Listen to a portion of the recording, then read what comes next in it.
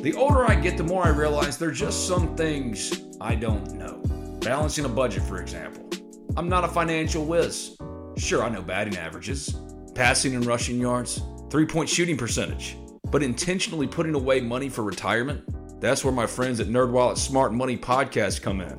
NerdWallet's trusted financial journalists use fact-based reporting for some much-needed clarity in the financial world, helping you make smarter decisions with your money. The nerds have helped me get smarter about things like planning my tax bill so I don't dread April every single year. Actually, I was one of the first in line this time around. Saving on travel so that I can take my girls on trips, because spending less on airfare means more money for an extra night and maybe a fancy dinner too. So enjoy the things you love, the Ole Miss Rebels, your family, your friends, knowing that your financial situation is taken care of with advice that you followed from NerdWallet's Smart Money Podcast. Listen to NerdWallet's Smart Money Podcast on your favorite podcast app today. Trust me, future you will thank you. The legends are true. But overwhelming power! The sauce of destiny. Yes! The most legendary sauce has arrived as McDonald's transforms into the anime world of WickDonald's. The greatest flavors unite in all new savory chili McDonald's sauce to make your 10-piece Wick Nuggets, fries, and Sprite ultra-powerful. Unlock manga comics with every meal and sit down for a new anime short every week only at WickDonald's. Ba-da-ba-ba-ba, go! At participating McDonald's for a limited time while supplies last. You're tuned in to an all-new edition of Talk of Champions. I'm Ben Garrett. New co-host Bradley Sowell, former Ole Miss offensive lineman, coming up here shortly, as well as guest Jerrell Powe, because it's game week. Ole Miss, Florida, Saturday, 11 a.m. Central Time on ESPN. It's here, the season, the 2020 season, it's here. And we've got it all covered here on Talk of Champions. But before we get started, let me tell you about MyBookie. Winning season returns at MyBookie. Winning season means doubling your first deposit. Winning season means insane props, epic bonuses, and the craziest cross-sport wagers. At MyBookie, winning season means watching live sports and betting live sports all season long. Rejoice! The NFL has returned. That means action-packed Sundays and huge cash prizes. Get in on the action. Use promo code TOC, Talk of Champions, TOC, and double your first deposit. New players get up to $1,000 in free play, designed to add more excitement to the sports you love and the games you bet. Bet with the best this NFL season for your chance to win big. Use promo code TOC, and double your first deposit. Your winning season begins today only at MyBookie.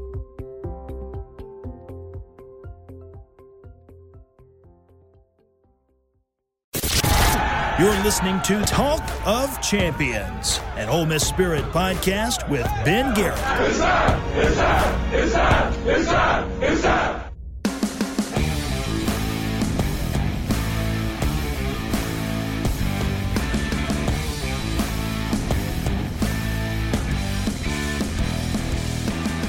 This is Talk of Champions. I'm Ben Garrett at Spirit Ben on Twitter. Brian Scott Rippey is no longer a part of this podcast. Not because I fired him or something or got rid of him. Brian Scott Rippey is starting his own podcast for the Ole Miss Spirit. He has to. He used to host the Rebel Report for Super Talk Mississippi. This was always the plan. But here I am again, years of doing Talk of Champions, looking for a co-host. But I didn't have to look far. I just called up Bradley Sowell and said, "Hey man, it's time. It's time. Your ticket has been pulled." And Brad answered the call. What's up, man? Hey, how's it going, Ben? Appreciate you letting me crash your party, man. I'm fired up. I'm going to be honest with you, because for the longest, it's been me and Rippey or me and Sudu, me and whoever, 40 for a long time. I could bounce a lot of stuff off of 40 football-wise, and he could tell me and school me on football. Now I got you, same kind of deal. The football stuff I don't understand but pretend to, you can actually tell me about. This is good. No doubt, and I may be pretending as well, but I can definitely act like I know what I'm talking about since I played for a year or two. Yeah, and you're unofficially but officially retired from the NFL. 8 years, right? Correct. Yep, eight full seasons, and I'm retired until they give me the right price or they convince me otherwise, which is highly unlikely. So, well, it looks like I'm retired. Do you have a blown up picture of your touchdown catch with the Bears in your home somewhere? You know what? Let me look. I don't think I do. Yeah, no, I don't have one. I have some jerseys and a helmet. a couple little things, but not the. I would honestly put up a picture of me playing golf at some cool places before I would the touchdown. Yeah, I mean, I don't have it yet. I need to get one though. Okay, well, all right. You're getting a Christmas card from me this year, so I guess that's going to be included. So just expect a Christmas present from Ben, or maybe an 8x10 of you doing that ridiculous dance. It was great. You told your daughters you were going to do something special, and you did. You got to listen. I knew that would never happen again, and I was planning for the dance to go a little longer. I actually wanted to drop it down a little bit too, but I ended up getting hit from the back, so I got what I got in. Today's guest on Talk of Champions is another good friend of the pod. It's Jerrell Powe, former Ole Miss defensive tackle, an all-time fan favorite at Ole Miss. I'm going to make you feel old. I made Powe feel old. On Sunday, September 27th, the day after Ole Miss kicks off its 10-game All-SEC slate for the 2020 season, is the 12-year anniversary of the upset in the Swamp. Tim Tebow cried, the blocked extra point of 40s, the Marcus Temple stop on 4th down, Shea Hodges touchdown catch. It's going to be celebrated. It's the anniversary on Sunday. And Poe said it felt like it was yesterday. It baffled him. Same thing for you? Yeah, I mean, I can't believe that was 12 years ago. Holy smoke! That was a special day. I mean, that was wild. We end up knocking them off. And looking back at that team, you look at that Florida team. I mean, they had dudes for days on that team. I can guarantee half that team played in the NFL and were like really good players in the NFL. So, yeah, that was wild. I can't believe that was 12 years ago. That was a lot of football games ago. 12 years ago, and for you it was special. You were a redshirt freshman, if I believe. And when you signed on and committed at Ole Miss, you signed on and committed at a time in which Ole Miss football was not in a great place. Hadn't won very many games at all under Ed Orgeron. Houston Nutt comes along, changes the culture, if you want to call it that. You did spend 1 year with Edo, but learning how to win. Y'all knew you had the talent, but that game, even though you lost to Vanderbilt, I think a week later, which was just ridiculous, but that game in particular, was it like validation for what y'all knew that y'all had, the team y'all had? Yeah, I think so. I mean, we had so much talent on that team. It was looking back on it. I mean, yeah, we should have been even better than we were, to be honest with you. But yeah, that was one we finally pulled off after a couple of years of we were always so close with Coach O when he was here. I mean, there was game after game. I felt like we should have did one little thing and we could have won it. So yeah, that was kind of one of those moments where we finally pulled one off. If I'm not mistaken, I think we were losing that game at halftime. Oh yeah, it was 17-7. Yeah, 17-7 at half. Yeah, so that was one of those ones where it was nice to pull it off. When I look back at Ed O's time at Ole Miss and the missed opportunities, the one game that sticks out the most, not the Egg Bowl that got him fired, the one that sticks out the most to me is the Alabama game in Tuscaloosa. Y'all should have won that game, or they should have won that game. He could recruit like hell, make you competitive, but when it was winning time, couldn't get over the hump, couldn't win. But now Ed Orgeron has obviously gotten over the hump. He's a national championship winning head coach, so good for him. But it wasn't always like that. And at Ole Miss, it was always a player here short of actually pulling off the upset. And that's what made Houston Nutt actually getting y'all over the hump, kind of the mayor of Oxford in his time there, until it all fell apart completely. And we could get into that another day. Houston Nutt, despite arriving at Ole Miss without his fastball and only his curveball, it didn't matter because all y'all needed was that little extra push. Y'all had the talent. Ed Orgeron gave Ole Miss its best collection of talent outside of Hugh Freeze's first couple of years that it's ever had. Yeah, I would agree with that. What game was that whenever – I think it was we were down at LSU and we should have fell on top of a fumble. Yeah. That was one that always sticks in my head. I mean, it was literally – if we pick up that fumble, we beat LSU down there and we end up – I think they end up recovering and scoring or – but yeah, there were so many close games with Coach O. Was I mean, goodness gracious, yeah, he could have won a couple of those, and he may still be our coach today with the way he recruited talent. Yeah, and what's frustrating too is not committing fully to Brent Schaefer, because back then these up-tempo spread offenses, they weren't around yet. Brent Schaefer would be perfect in the modern day, not just college but NFL. You see what Kyler Murray is doing at the professional level. Lamar Jackson, Brent Schaefer. Not saying he was those types of talent, but he had those type of qualities, and he committed to Seth Adams more than he committed to Brent Schaefer.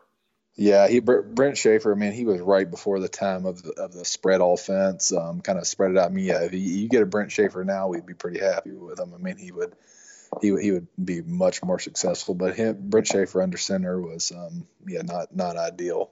Well, this is game week, and it's the 12-year anniversary, like I mentioned, of the upset in 2008. I don't know if the SEC scheduling group had this in mind when they scheduled Florida for Ole Miss in week 1 of the 10-game All-SEC slate. If they did, bully for them. They probably didn't. They probably didn't care whatsoever. But it's really kind of perfect that that's what is going to kind of coincide with the weekend, that this is the 12-year anniversary. Not to say that Ole Miss is going to upset Florida on Saturday, but if they were to, I don't think they are. They're 15-point dogs, I think. But if they did, what a perfect celebration that would be. That just adds more hype to a weekend that's already got plenty of hype, considering that not many of us ever thought that they would get to this point of playing football. Yeah, I agree. I mean, I'm just happy to be playing football. I don't know about everybody else. I mean, I don't care who comes in here and plays, but I'm just glad we're playing football. And you're right. I mean, we who knows this week? I mean, you don't know what a team's got until you roll it out there anyway. So I mean, if there was ever a time for someone to show up and surprise, I mean, think of this: like they don't. What offense are they watching right now? Are they watching Lane Kiffin's offense from FAU? I mean, you got to match up personnel. So I mean, them preparing for us hasn't been the easiest thing ever for them. So if there was ever a game where you can come in and knock someone off, it's this first one, because no one knows what Ole Miss is going to roll out there offensively or defensively. They can only go off of what film they've seen from these previous coaches. So, I mean, who knows? Who knows? Let's line it up on Sunday. This is why you line up and play. I mean, they look good on paper. Don't know about us. We'll see. Come on, bring it on. See, that's what I love about games like this. It's a free shot for everybody in college football. It's a mulligan because of the circumstances involving COVID. But with Lane Kiffin, he doesn't have to necessarily go out there and win 5, 6, 7 games for Ole Miss fans to get on board. Just be competitive.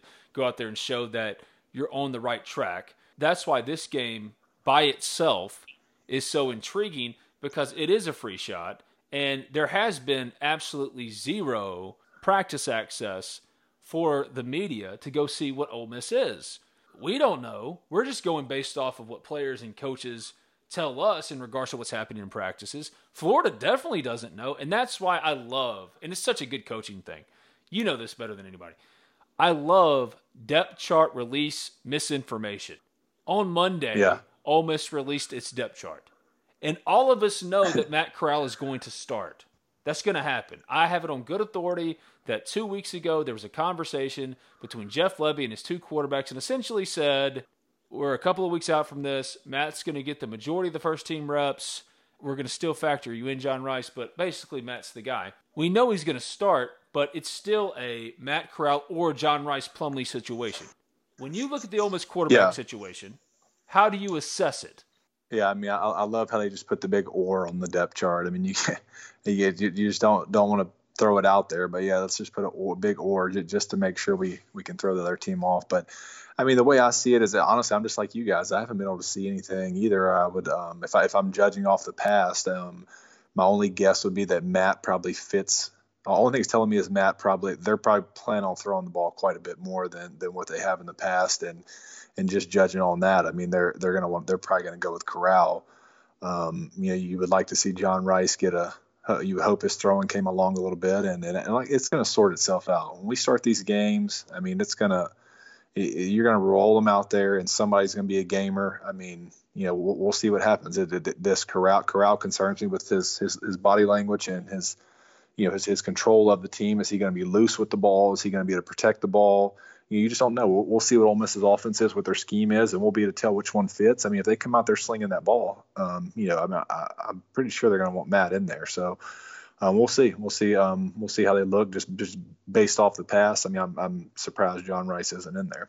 When you're considering it with Matt Corral, the one knock against him last year, the biggest knock against him, was that he improvised too much. In the NFL, having played so long, in college, having played so long, you know this. Freedom is given to certain quarterbacks, but that freedom is earned. And if you're Matt Corral, I think the maturation of knowing that, yes, last year you improvised a little too much. This is a new staff. Lane Kiffin is strict to his system. You have to earn that, right? So if you're going to be able to switch up plays or whatever, that's something that can't happen in game 1. That's something that's going to happen. We're playing 10 games here. Game 6, game 5. Correct. Yeah. I mean, he'll have to come out and prove himself pretty quickly. But I mean, you know what? These guys at practice all camp, obviously that they had a short time to choose one of these guys. And I mean, if they're going with Matt Corral, obviously he showed them that that he's the guy for their scheme. And I'm telling you, man, scheme is huge in football.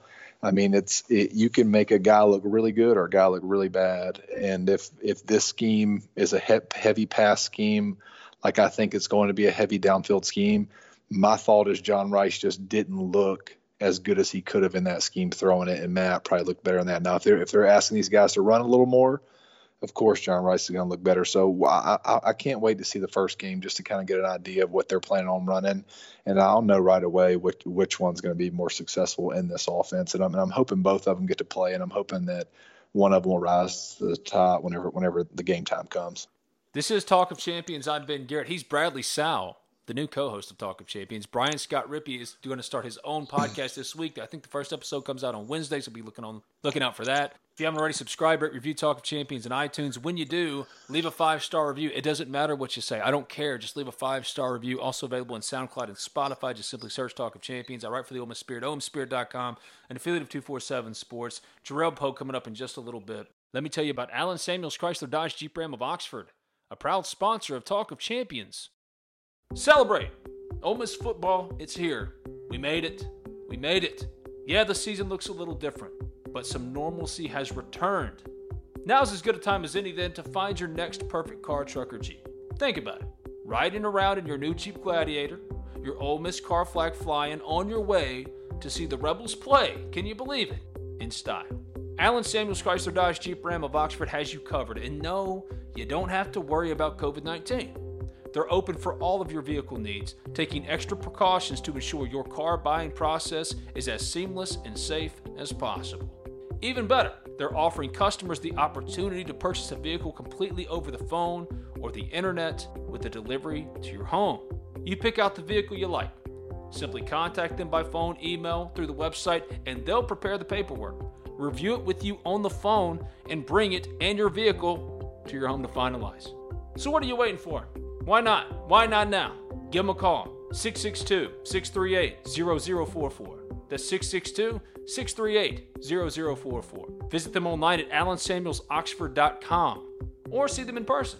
Socially distanced, of course, at 2201 East University Avenue. That's just past Kroger. Allen Samuels Chrysler Dodge Jeep Ram of Oxford. Let's be friends.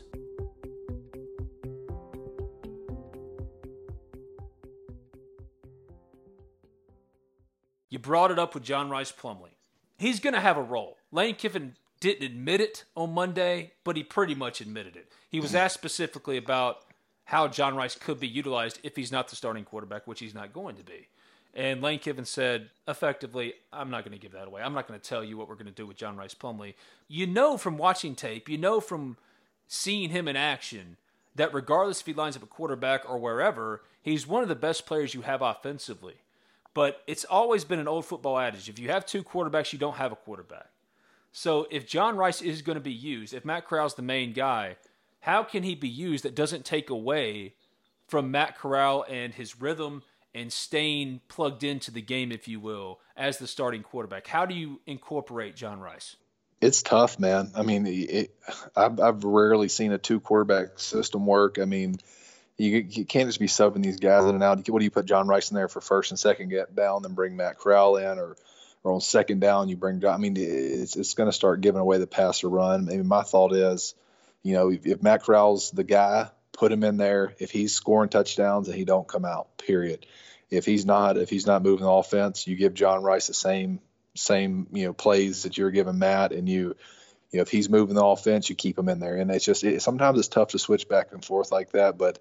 I mean, I'm sure they'll use him in packages because he's so fast, but at some point you got to choose your guy, and you got to roll with it. I mean, if you're going to be a passing offense, you hope John Rice comes along and can throw well, but Matt's obviously going to have the advantage there. But you just got to go with the guy. You got to find your guy early on within the first couple of weeks, and you got to ride him out until he can't do it. Again, we don't know. We don't know how he could be utilized. I've heard just from talking to some people that Ole Miss effectively has three offenses: Matt Corral's offense. If he fails, John Rice Plumlee's offense, and if that fails, a combination or whatever, it's effectively three offenses. I don't think that's necessarily a new thing. All coaches prepare for all situations, correct? To where if this fails, this is what we're going to quickly transition to or quickly adjust to, because game flow and game action is a totally different animal than practice. what a guy looks like in practice might not translate, so you have to be able to adapt on the fly. Not to say that you're going to throw the whole book out, but John Rice and Matt Corral have two drastically different type of playing styles. So if John Rice Plumlee has to play quarterback because Matt Corral is ineffective, the offense is going to look different. But if Matt Corral is moving the ball, John Rice in the games, I think there are times when you could see Ole Miss line up with Matt Corral at quarterback and he's flanked by John Rice Plumlee and Jerrion Ely. And if you're an opposing defense, that's a lot. Yeah, I think John Rice he'll be in there. He'll get a package. But and to your point, I think yeah that they install one big offense, and it's the Lane Kiffin offense, and they're going to pick the plays that fit each player within that offense. So you can look at it as two offenses, but there's certain plays in every single offense, and this was every quarterback that I've been in. Especially when you go into NFL preseason, you obviously play, everybody gets to play. So every quarterback kind of has like their little set deal that they really like. And they communicate with the coach, hey, this is the plays that I like, so forth. So it's one big offense. Everybody will know the plays, but within that offense, there's stuff that when you get in there, you're probably going to call this more likely for John Rice than you would for Matt Corral. Matt Corral's going to have his plays that he likes. So yeah, I mean, they'll have their own things, but I don't think it'll be necessarily two or three different offenses. I think it'll be, one big offense, and each one of them have their box of plays that they like and that they like to run. What's the most concerning thing, really? The quarterback stuff or the fact that Ole Miss on the offensive line is starting a redshirt freshman in Reese McIntyre at left guard, a redshirt freshman in Jeremy James at right guard, and their veteran center, in my opinion, and a future NFL player in Ben Brown. He's been in and out of practices for 2 weeks because I think of an ankle injury. Again, nothing is disclosed from Lane Kiffin in regards to injuries or COVID. Which one of those is more important? The thing about the offensive line, though, is we have a center, which, hopefully Ben's healthy, and we have two experienced tackles. So, to me, I've said this before on here, I would rather my guards be the young ones in there because you're in between three really good players, and there's a lot of things you can do to cover up the guard. Where I get concerned is if my tackles were younger and didn't have really good experience. I think that's where you can have some real issues. Every tackle that comes in from the beginning kind of struggles, and not every. There's some that are really good, but for the most part, that's one that's really tough to send a young guy out there on. So I think the O-line's going to actually do better than what people think. I kind of do too, because Nick Broker, in my opinion, is a future NFL player, and for a true freshman last year, didn't start a ton of games at left tackle, but really started to take over the position toward the end of the year and held up really well, which is impossible to usually do as a true freshman. Listed now at 305. He was not 305 last year. I would say that 15 pounds ago was what he was playing as far as a true freshman at left tackle last year for Ole Miss. So that in and of itself is a real accomplishment, which encourages you about his potential there. But you and I have talked about this ad nauseum. Guards are the easiest position to break in on the offensive line. Usually you've seen Ole Miss do this with Bobby Massey, with Michael Orr. A lot of guys, when they come in, they start out as guards, get settled in, and then you move them outside. But for those guys, Jeremy James, Reese McIntyre, that are starting games now for Ole Miss, going to start the season opener against Florida on Saturday, what then is your advice as an offensive lineman, as someone who knows this position as well as anybody possibly could?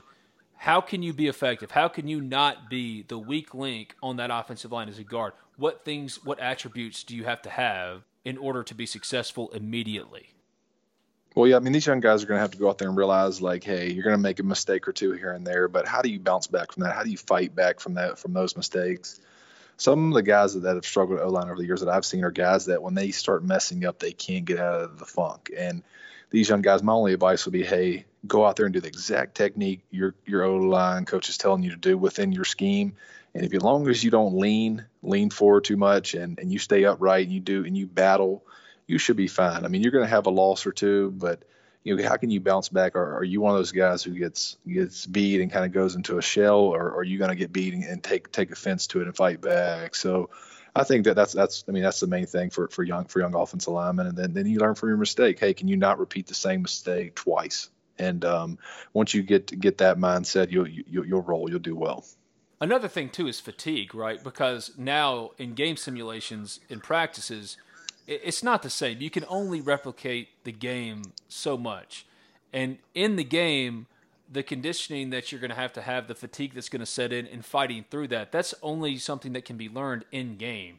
Yeah, I would agree. I mean, obviously the first game to me was always the hardest because you spend all camp, you're grinding, you're going against the same guys, you kind of get in this creature habit because usually you roll out there and you're going against the same DN every day, and you kind of got his move down pat. Well, then now you're facing somebody else, and he has a different move, and then it's just that first game getting that win going the full game. So you being able to finish guys, being able to cut guys, being able to do all the really finishing things that you can't do to your own teammates a lot of the times in practices, it kind of gasses you a little bit. So yeah, we'll see early on how their conditioning should get better and better each week. But that first game always takes you a week or two to get the dogfight out of you.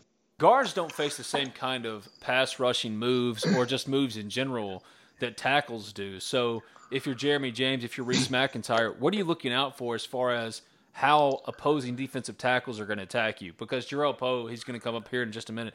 He talked about how his favorite thing to do was the bull rush and pull, right? That's how effectively you get to a guard is use your leverage, get underneath, push them back toward the quarterback, and then you pull his ass and then get to the quarterback. Is that really, as an interior lineman, that's kind of the book?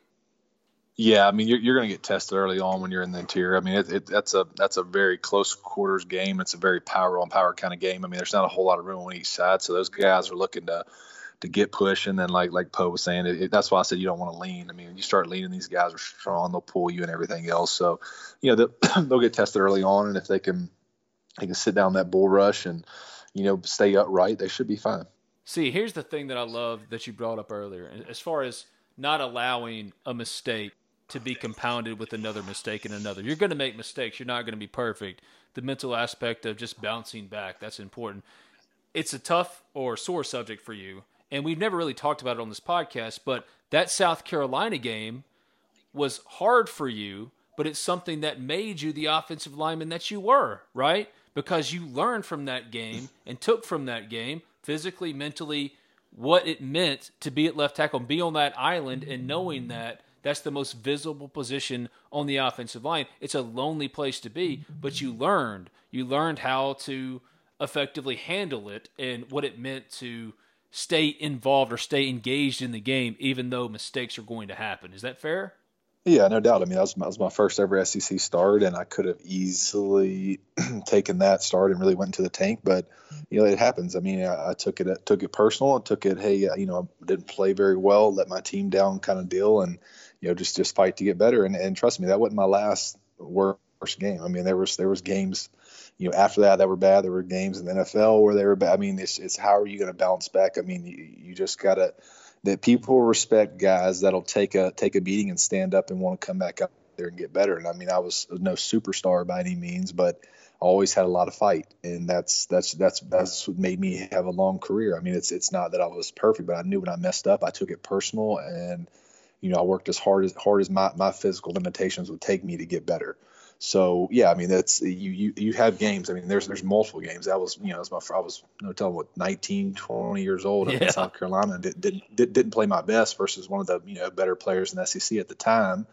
But you fight back and you figure out a way to, hey, I'm going to get better, and I'm going to try your hardest to never let it happen again. And hey, it'll happen again. I mean, all it takes is one or two plays and it makes your whole night look terrible. So I mean, it's how do you bounce back? All right, before we jump to Poe on the Modern Women phone line, Florida coming up this weekend, season opener. It's game week. We're here. It's happened. It's arrived. I'm as surprised as anyone. All right. Ole Miss wins if what happens? Well, I think Ole Miss wins if we can get some turnovers. I mean, obviously, like games like this, we get some good turnovers, which gives us a short field. And if we control the clock, let's get out there and run the football. I mean, I know this. We like to, spread offenses now, whatever. But let's go out there. Let's establish the run, and get some turnovers on defense. I think we run the ball and get some turnovers. We'll have a chance to win this game. Does Ole Miss knock off Florida? Just be honest. I don't shocked. See it, Brad. I just don't see it. And I'm not trying to be negative. I'm not trying to be cynical. Florida's good, and Ole Miss has got so much uncertainty. I just don't see it. I don't think necessarily that Ole Miss is going to get beat by 15 or more. I don't know what my prediction is going to be on Friday when we release it on the Ole Miss Spirit, but I don't see how they win this game. I just don't. The reason why I think that it would be tough for us to win this game is because the new coach. I mean, there hasn't been a ton of time to prepare for this game. I mean, you say, hey, camp was X amount of time, but I mean, dude, it takes a lot longer than this. I can see this thing starting out a little shaky. I really can, just until we kind of get settled in, and then you want to see steady progression after that. But if we pull this one off, we got our coaches are the real deal to be able to prepare a team in that short amount of time. I'll be more than happy for the future if we can step up and beat a team like Florida the first game of the year. If you can find a way to not start 0-3, that's a real accomplishment. Kentucky's a really good football team. If you knock off Kentucky, while it doesn't look as sexy as knocking off Florida, that's almost an equally impressive accomplishment. Yeah, I would agree. I mean, Yeah, I mean, if you just don't know, like I said, man, we'll see. Once we roll this thing, I think Florida lost some receivers. I mean, they lost quite a few receivers or something. I was reading. So, dude, you don't know. I mean, we could be really good and not even know. We'll know. I'll know by halftime. I'll tell you what kind of year it's going to be pretty quickly. Just looking at schematically, and then what kind of talent we have on defense. I got to check the defense out. I mean, I don't know what kind of depth we have. Looking at some of these names, I don't know that I've heard of many of these guys. And Otis Reese, we don't know whether or not he's going to be cleared. Dean Leonard's still waiting for the rubber stamp from the SEC. Those are two guys that could potentially start for Ole Miss. That hurts that they don't know yet, which is ridiculous, man. Quick question. So reading the depth chart, they use the "or" word pretty good. So is Snoop Connor the third running back? Because I see you got Jerrion Ealy or Henry Parrish, and then you got Snoop Connor or Talon Knight. Yeah. Is Snoop the number 3? I don't know if he's not the number 3 right now. I really do. I think they love Henry Parrish. I really do. Really? And that's what's nuts, because I think Snoop Connor is going to play on Sundays. You love Scotty Phillips. Okay, last year, full disclosure here. Okay, so me and Brad talk off the record all the time about football stuff. And during the games, even when Jerrion and Snoop were taking over for an offense that better suited them than Scotty, you were saying, look, Scotty's an NFL running back. And sure enough, he was on the active roster for the Houston Texans game 1, and he's an NFL running back already. You know it when you see it. I would be surprised if Snoop is truly the number 3, but that's what it looks like it's listed as. And I've heard that Ole Miss has really tried to, or struggled to, find snaps or reps or handoffs or carries for Snoop during fall camp. And that's surprising to me because, again, Lane Kiffin, he understands his personnel. He understands who's going to be good and who's going to help him win. If Snoop can help him win, he's going to give Snoop the ball. If Snoop Connor is the number 3 running back, I'm feeling real good. I would have taken Snoop Connor in a heartbeat whenever I was there. So if he's the number 3 running back, I think we're pretty good in the backfield. I mean, this Henry Parrish kid must be really talented. Snoop's a lot like Brandon Bolden to me.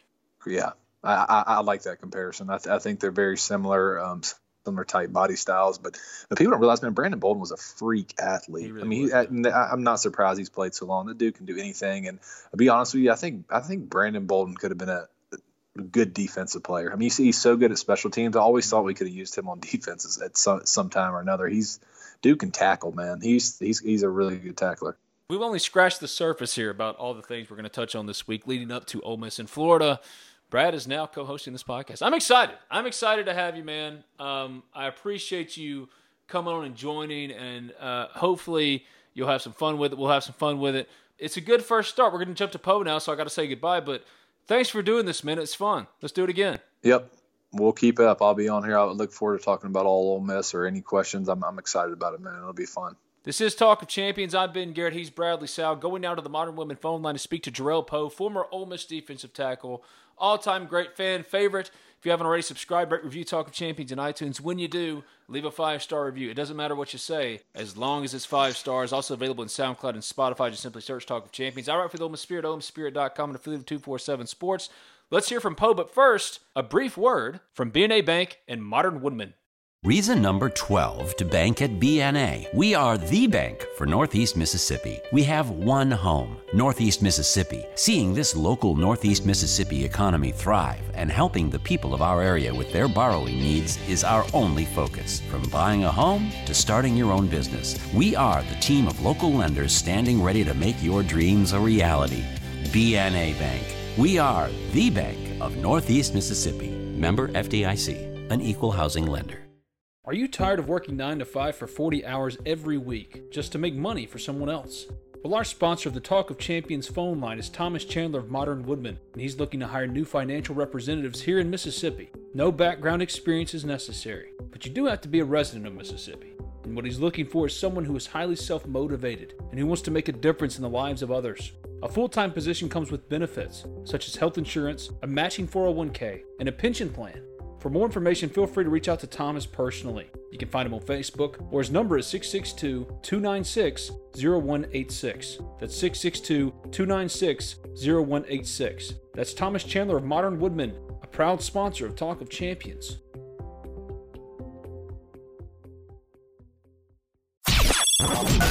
The Modern Woodman phone line, Cool, we'll talk. No big whoop. No big whoop. where the best Ole Miss guests from far and wide drop in to talk the very latest in Rebel sports. Modern Woodman, let's make a difference together. Going now to the Modern Woodmen phone line. It's my buddy, good friend of the program, former Ole Miss defensive tackle, all-time Ole Miss fan favorite. It's Jerrell Powe. Powe, what's up, man? Big Ben, how you doing, brother? I'm good. How are you? I'm doing wonderful. I can't complain at all. Well, get pumped, man, because Ole Miss football is coming back. I know Ole Miss fans are excited. I don't know if they know this, though. On Sunday, the day after Ole Miss opens its season against Florida, number 6 Florida, on Saturday, will be the 12-year anniversary of y'all's upset of Florida in the swamp, making Tim Tebow cry. We are getting old, Poe. I remember it like it was yesterday. Yeah, getting old fast. Don't seem like it's been 12 years. Feel like it was just the other day, man. It goes fast, don't it? It goes fast, and that game was such a turning point. It was the 5th game of Houston Nutt. I just remember vividly Shea's catch, Kentrell's extra point block, Temp's stop on 4th down. What comes back the most for you? What rushes back when you think about that game? Was it a galvanizing moment for you guys? Oh, most definitely. First of all, it was a very great feeling just to be able to quiet 95,000 fans walking out of that stadium. You couldn't hear, you could actually just hear us talking on the field and celebrate like they were just in disbelief. But one of the things that stick out about the game was, of course, Kentrell blocking the field goal, but stopping them on 4th down and Temple making the tackle when we knew it was the power coming, you know, the quarterback power. Everybody pretty much knew what was coming. Ain't nobody really been able to stop that play with Tim Tebow running. And for us to stop it, man, that was just a hell of a feeling, man. So that's probably the biggest play, of course, that stick out in my mind. And, of course, Kentrell blocking that field goal. What was the celebration like on the field? And I've heard that in the locker room celebration was absolutely... Yeah, just in the locker room celebration. I know we wet Houston Nutt down. Everybody was slinging water bottles like we had won a championship game, man. Hell of a feeling. That's one of the things I tell people the most that I miss about the game. It was a celebrated locker room. And we celebrated our ass off that day. Everybody talks about former players that I talked to after the game is over. Yeah, you miss playing. That was so much of your life. That was your life for so long. But it's the camaraderie, and it's that brotherhood that even the guys that you don't get along with, but you go to battle with, that's what they miss the most. Is that the same kind of deal for you? Oh, yeah, most definitely. It's a brotherhood. You know, those 5:30 workouts, man, those 110s, and just, you know, like Houston used to say, just being a band of brothers. I mean, it just brought us closer. So you kind of miss that when the game is over with. We kind of keep in touch with a lot of guys through social media, stuff like that. But, you know, you just miss being around the guys and the friendships that you created while playing ball, because football just brought us together and made us much closer. It's so cool, man, because I've caught up with so many guys over the course of this pandemic. All I've had is time. I've talked to Kite. I've talked to Marshae Green, Johnny Brown. Yeah, I mean, just so many guys. Oh, yeah. Good guys, man. Yeah, and Kite's a guy, for example, that gets forgotten and all that, and how productive he was and how solid of a dude he was. Hell of a player. Exactly. I mean, everyone remembers Jerrell Powe. Everybody remembers Kentrell Lockett, but it's the Kites. It's the Johnny Browns. It's Marshae and that dog mentality. Those are the guys that, again, you lose touch as you get older because that's just what happens in life. But, man, for a time there, it's special because y'all were so close and y'all were so tight-knit and y'all went and accomplished something that has gone down in Ole Miss history as one of the greatest days in Ole Miss sports. Not just Ole Miss football. I mean, beating Florida in the Swamp and Tim Tebow crying, that was special, man. Oh, that was real special, man. Somebody sent me the speech he had made after we had beat him about a couple of months ago. We was just sitting around talking about it, but I guess we didn't know how big that win was. But man, that win was like huge, man. I think that was the turning point for Ole Miss football too. So that's when we had turned it around that year. I think we had went 3-9 those 2 seasons before. And after that game, I think we really started to believe that we can be something special. And that's when we turned around. We went 9-4 that year. We wanted to beat Texas Tech in the Cotton Bowl. So that was like a big turning point in that game right there. See, that's something that never needs to be forgotten. Y'all had to figure out how to win because y'all had been so close so many times. Y'all knew that you had the talent. It was just about getting over the hump. So what was the sense of relief, if that's the right word for it, once you did get that big win? That we could play with anybody. I mean, we had put the work in, and like you said, we had came up close so many times before. I mean, I remember when the year before, whenever I think it was probably 2 years ago. No, it was the year before we beat Florida. Of course, I remember like it was yesterday. Mike Wallace had caught the bomb, the 80-some yard bomb. We came up close against Florida. So that year after that, we played them down in the Swamp and we beat them. I think when we, like you said, when we was able to beat a top 5 team like that, we believe we could play with anybody. We believe right then we could beat anybody. We had the talent. We always believed, but then that swagger just really came like we know we finna go out here and beat them. You know? So like I said, like that was just a key turning point in Ole Miss football when we beat Florida. Like it was nobody we thought we couldn't beat. I mean, they say Texas Tech was gonna run us off the field. I mean, we went out there and hit them in the mouth. Hit Graham Harrell, Crabtree in the mouth. It was nobody we believed that we couldn't beat that year. Marche told me that he lined up across from Michael Crabtree, and he just saw the disrespect that Michael Crabtree had for him. And that's the worst thing you can do to Marche Green, is completely disrespect. Right. Yeah, hell of a player. And that was a good example of how y'all approached the season from that point on. But still, having said that, I have no idea. Will never make sense to me how the hell y'all lost to Vanderbilt. Man, just sleeping on them. It was one of those games we kind of just slept on them, man. And by the time guys got their piss hot, it was too late. They had the momentum. But, I mean, it happened that way sometimes. But Paray went in for that touchdown. I thought, oh, man, it's about to be a roll. But no. And we had him when he picked up that fumble, man. We thought, like I said, they just had that. It was too late. You know what I mean? They had our number that day. It's fun to reminisce. That's what makes SEC special. That's what makes SEC so special, man. At the end of the day, you can't take none of it. Whether it's a Vanderbilt, Kentucky, we have been like that before. I mean, here at LSU, I talk. She used to talk to all the LSU guys when I played at Kansas City. That's one of the things they say they hate playing Ole Miss. Because, like, don't care what their season was, they going to give us their best game. So that's what's special about the SEC. You got to get up to play every damn Saturday when you play in the SEC school. What's it like in the NFL when you talk to different guys who play? Like Glenn Dorsey was there with you at Kansas City. He's from LSU, an all-time LSU great. You're an all-time Glenn Dorsey. Yeah, just what is it like to get to know those dudes? Oh, it's great, man. I mean, just to sit around and just talk about one of the things where everybody used to always kind of talk about in the locker room was the strength and conditioning program. I don't know why, but we used to always compare our strength and conditioning programs to one another, just talking about, like, how many 110s we had to run. Oh, shoot, man. We used to have to run 22. And just getting to go,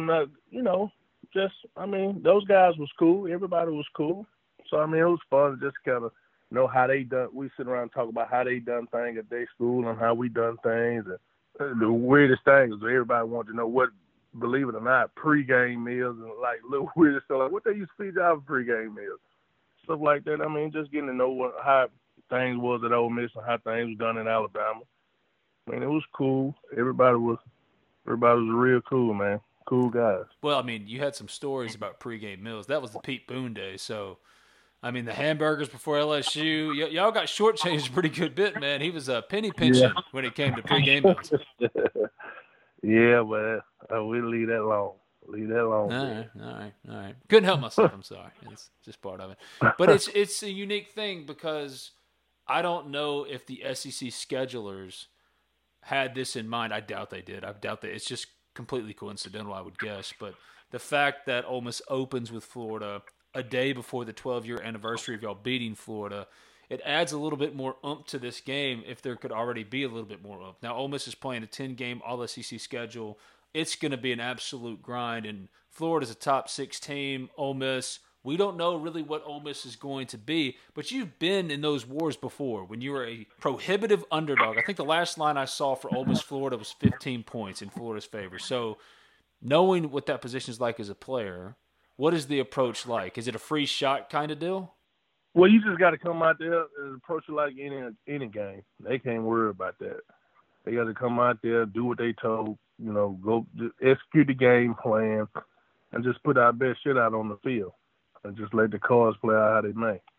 I mean, you can't worry about, the line and all that crap, but that don't matter. They can be beat. We just got to go out there, execute the game plan, and just hit them in the mouth. Here's my deal, though. I'm concerned, and this is why I really wanted to have you on, outside of the obvious, being that Florida, the 12-year anniversary of that upset win. But Ole Miss's number one question mark going into the year is its defensive tackles. When you first got into a game, your first game action, and you were trying to make your mark, you were trying to be an asset for a defense, like these guys are going to try to be a defensive tackle and help your linebackers, what's the first thing that you had to do? What did you know assignment-wise you had to do to ensure you weren't a weak link for the rest of the defense? Well, first of all, you got to go out and execute what you're supposed to do. Everybody, you got to play within the defense and do your assignment and gain the trust up from the defense. I know we're a little undersized. I mean, I done seen a lot of undersized guys be able to hold up, but I can't say these guys not gonna hold up or not. But I know we're a little undersized. But I think if those guys got some dog in them, go out and execute the game plan, play gap assignment football, then I feel like I will be able to make up for it in the linebackers. Help those guys out. As long as they do their job. It's one of the things that in the NFL, if you look at the Patriots, besides Vince Wilfork, I've seen the Patriots defense. I liked the Patriots, but they always had some undersized defensive tacklers as well. But those guys play gap assignment football. One of the guys that stick out to me is Bobby Hamilton. I don't know if you know that name. He's a local guy from Columbia, Mississippi. Well, Bobby he wasn't your traditional defensive end in the 3-4 scheme. He was a smaller guy. But he was a technician, man. He was good with his hand. He was good with his feet. And, man, he executed the game plan. Bobby was able to play 14 years in that 3-4 scheme. And, I mean, you talk to a lot of guys, you got to be a war daddy to be able to play that 4 technique and 2 gap. And he was like about 280, probably about 6'2", smaller guy, but that goes back to what I was saying. Like, if those guys are able to execute the game plan, then that size won't matter. They'll hold up. I mean, everybody got to be able to just do their assignment, and we'll be fine. Going to jump right back to Jerrell Powe in this edition of Talk of Champions after I tell you briefly about Cheney's Pharmacy, another proud sponsor of Talk of Champions. Believe it, the return of Ole Miss football has arrived. The Rebels are playing. Really, it's happening. But as exciting a time as it is, make sure you're staying safe, and that includes trusting that your pharmacy has you taken care of. Well, there's only one pharmacy in Oxford, Mississippi that can do just that. Cheney's Pharmacy, a locally owned pharmacy that's been in Oxford for over 40 years, as red and blue as the Rebels themselves. Cheney's Pharmacy offers prescription synchronization, immunizations, compounding, a 2-lane drive-through, and available hours that ensure your needs are met on your own time. Cheney's also accepts all third-party insurance. Cheney's Pharmacy provides the best customer service out there. Hands down, it's not close. So give Cheney's a call, 662-234-7221, or go visit them at 501 Bramlett Boulevard. That's right off of University Avenue. They're open 9 a.m. to 9 p.m. Monday through Saturday, 1 p.m. to 9 p.m. on Sundays. You can visit them online at Cheney'sPharmacy.com. Stay safe, enjoy some football, and make sure your pharmacy is one you can trust. Cheney's Pharmacy, much more than just a pharmacy.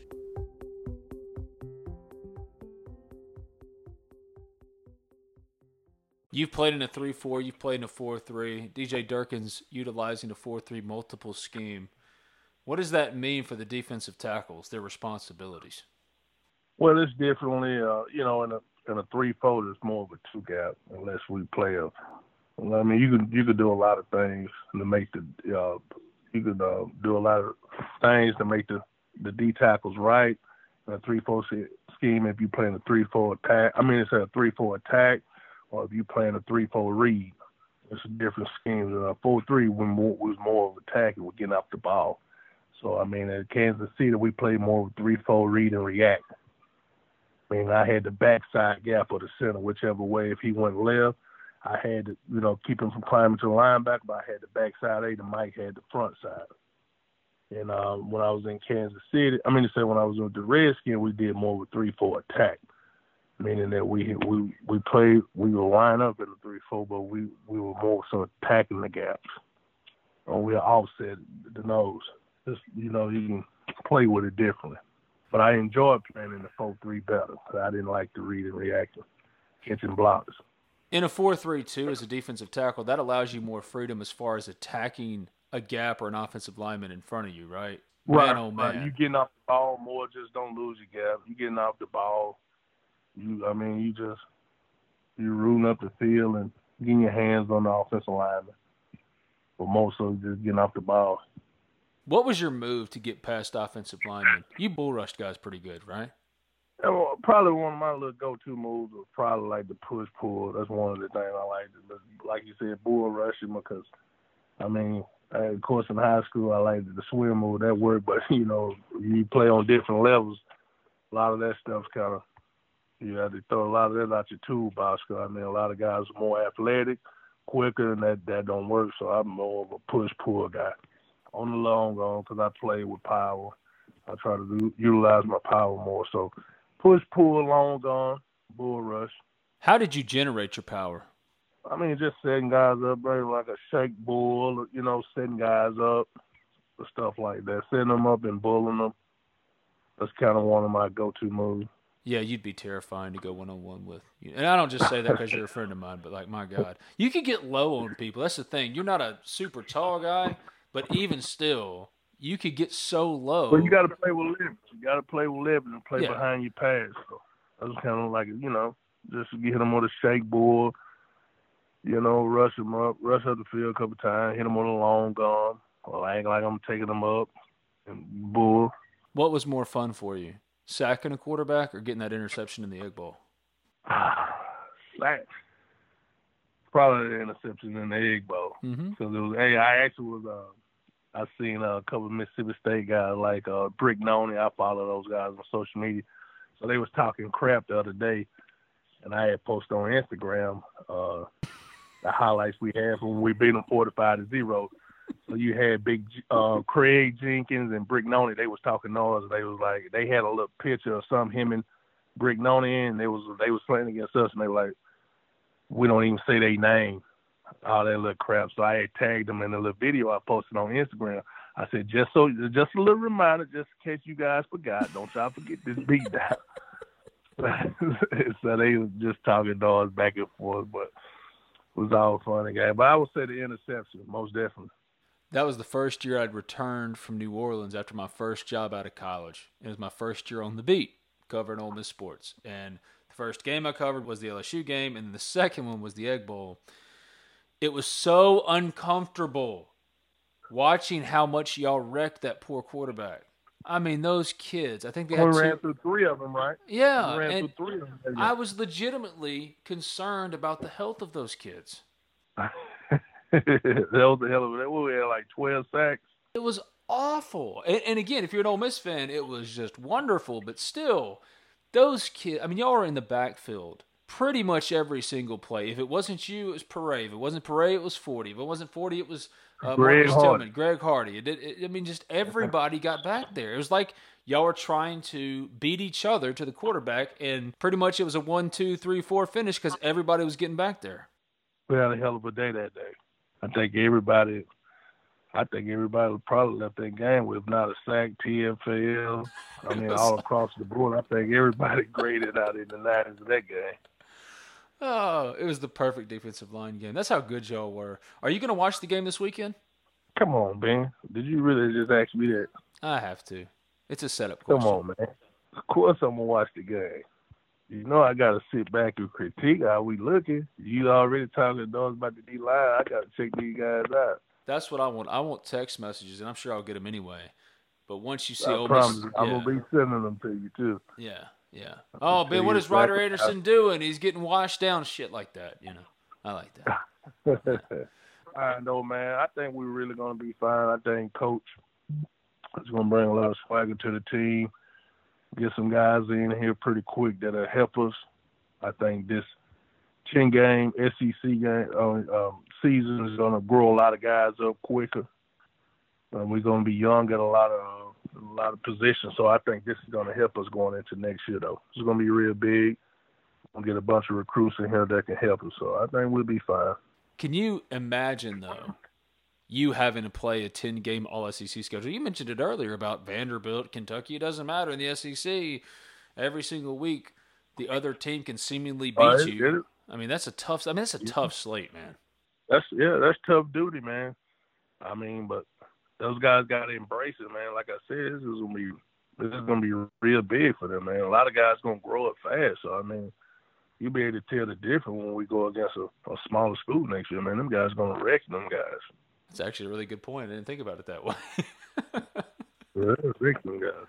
It's gonna be good, though. I can't wait. I'm excited, man, just to see how many we be able to get out of these teams. I've asked this to every single former player, but you mentioned it, how many wins they could get. What's a successful season? Is it 4 wins? 5 wins? 500? I mean, do they have to get to 500? I'm happy with 6, man, to be honest with you. I mean, we like you said, we need help. Of course, we need some help in a couple of positions. I mean, it's a 10 SEC game season. That's tough duty for a program that's trying to turn around. That's tough. That's tough for any program, but especially for a program that's trying to turn things around. But I mean, I'm happy with 500. To be honest with you, but I want to see us get 6 or better. 6. I mean, 6 would be really doing. I mean, that'll be really, really successful. But yeah, I'm shooting for. But I'm always shoot for my team. Oh, you're an eternal optimist. That's the one thing I love about you, Poe. You're an eternal optimist. You're always going to be on the high end of that kind of prediction. I can't wait to talk shit to Tyson Jackson and Glenn them in the group chat every time we win. So I ain't. We're going to beat LSU ass this year. We're going to beat them. Well, here's the thing about LSU is they've lost so much. I'm not talking about injury and, of course, in the draft last year, but their best players opting out. Jamar Chase opting out, that is a big deal. And Ole Miss has fortunately not been hit by any of their big names opting out. LSU, on the other hand, they have certainly been hit hard by that. They most definitely have. So I mean, I think that's going to hurt their. Their season. I'm interested to see how this quarterback gonna do. This kid from Mississippi. I think they said he's from the country. So I'm interested to see how he's gonna play. Miles Brennan out of Mississippi. It's interesting too that Ole Miss is finishing the season with LSU. It's not Mississippi State. It's not the Egg Bowl. You're a Mississippi guy. I can't remember the last time this happened, if it's ever happened. That's a unique thing. The environment itself could be not just unique, but pretty wild. Help us out, most definitely will be, and I think it'll help us out too. I mean, we want them to get beat up and banged up because I know we're gonna get up for them.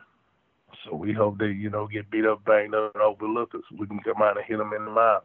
That trip to LSU, I think Mike caught that deep pass. Jevin had an absolutely monster day. That was another one. Back when y'all were playing and y'all were rolling. They ran a fake punt. Yeah. Kendrick or Mike caught. I think it was Kendrick caught the fake punt. Y'all beat the crap out of that team. They were a good team. You went back and look at that game when Snead was killing him, man. You know who he was going against, right? I mean, you know who he was throwing, what side he was throwing to, right? Whose side he was throwing to. Patrick Peterson? Peterson.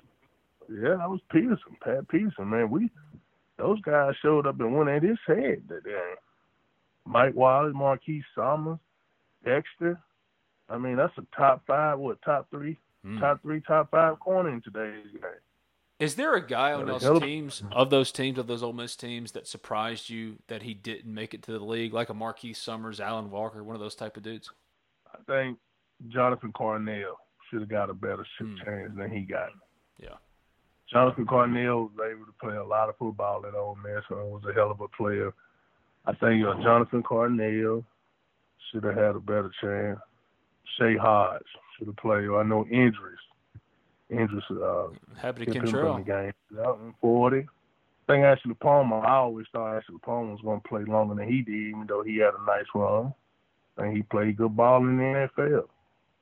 Made a lot of plays. So I think he should. I thought he was going to play a little longer than that. Where he played. Probably Big Mo Miller.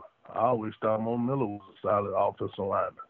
What's always been on my mind about just those alumni that watch games and still are plugged into Ole Miss like you, when you see guys like DK Metcalf, A.J. Brown, Evan Ingram, you name it, the Ole Miss Rebels in the pros now. And y'all's time has come and gone. Bradley Sowell, he's now unofficially but officially retired from the league. Is it the same kind of pride that you felt when you saw your teammates in the league, when you would go up against them and after the game you would see your former teammates?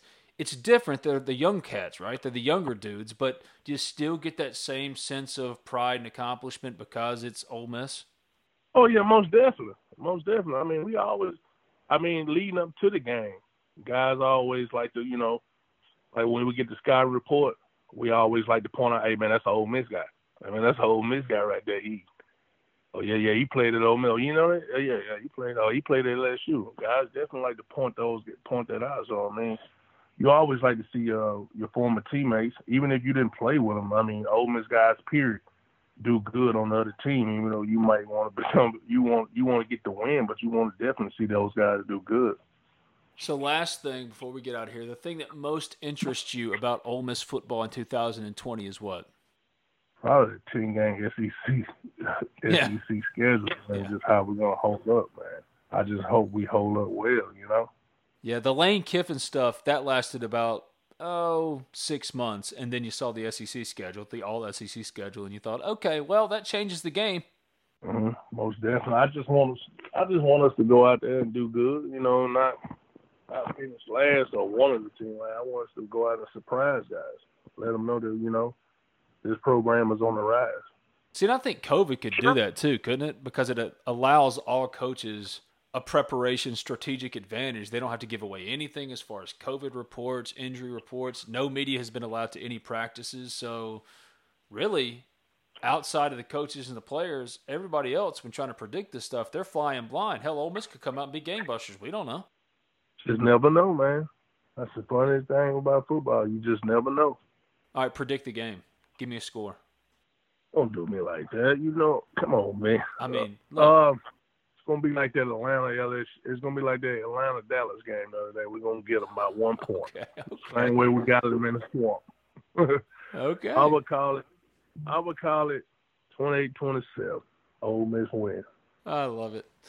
It'd be a perfect bookend, wouldn't it? 12 years later, an upset of the Florida Gators. Because, Poe, you were there. You were in the swamp, a big part of it. Upset Tim Tebow. He cried. Maybe Kyle Trask cries after this game. I mean, who knows? We can do it. You just got to believe, man.